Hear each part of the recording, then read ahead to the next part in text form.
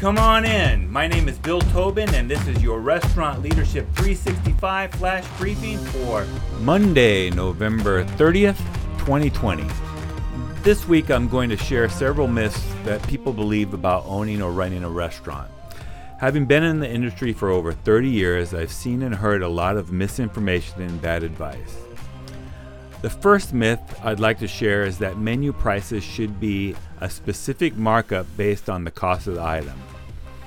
Through the years, I've had to battle chefs and managers to charge prices that were appropriate for the item they were selling. But time and again, they'll say that since we want our food cost percentage to be 30% or below, and the raw cost of an item is $3, so the item should be priced for $9.99.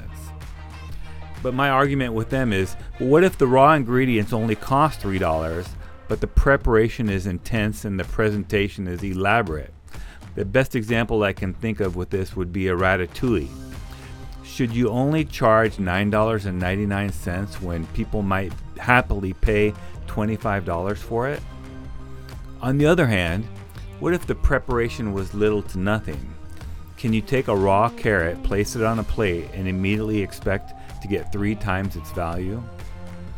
Menu prices should be based on the perceived value of the item from the perspective of the guest. That perceived value is a combination of the guest's experience in buying other things as well as their ability to pay for the menu item.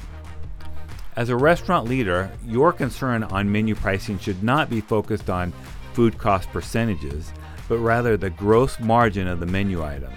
In other words, how much is that menu item contributing to the bottom line, and is that enough to cover your expenses?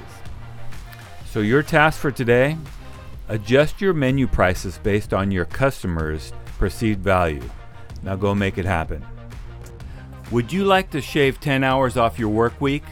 Let me know if you'd like to attend a webinar on proven tips for saving time in the restaurant business by texting me at 808-201-0550 or direct message me on social media or at restaurantleadership365.com.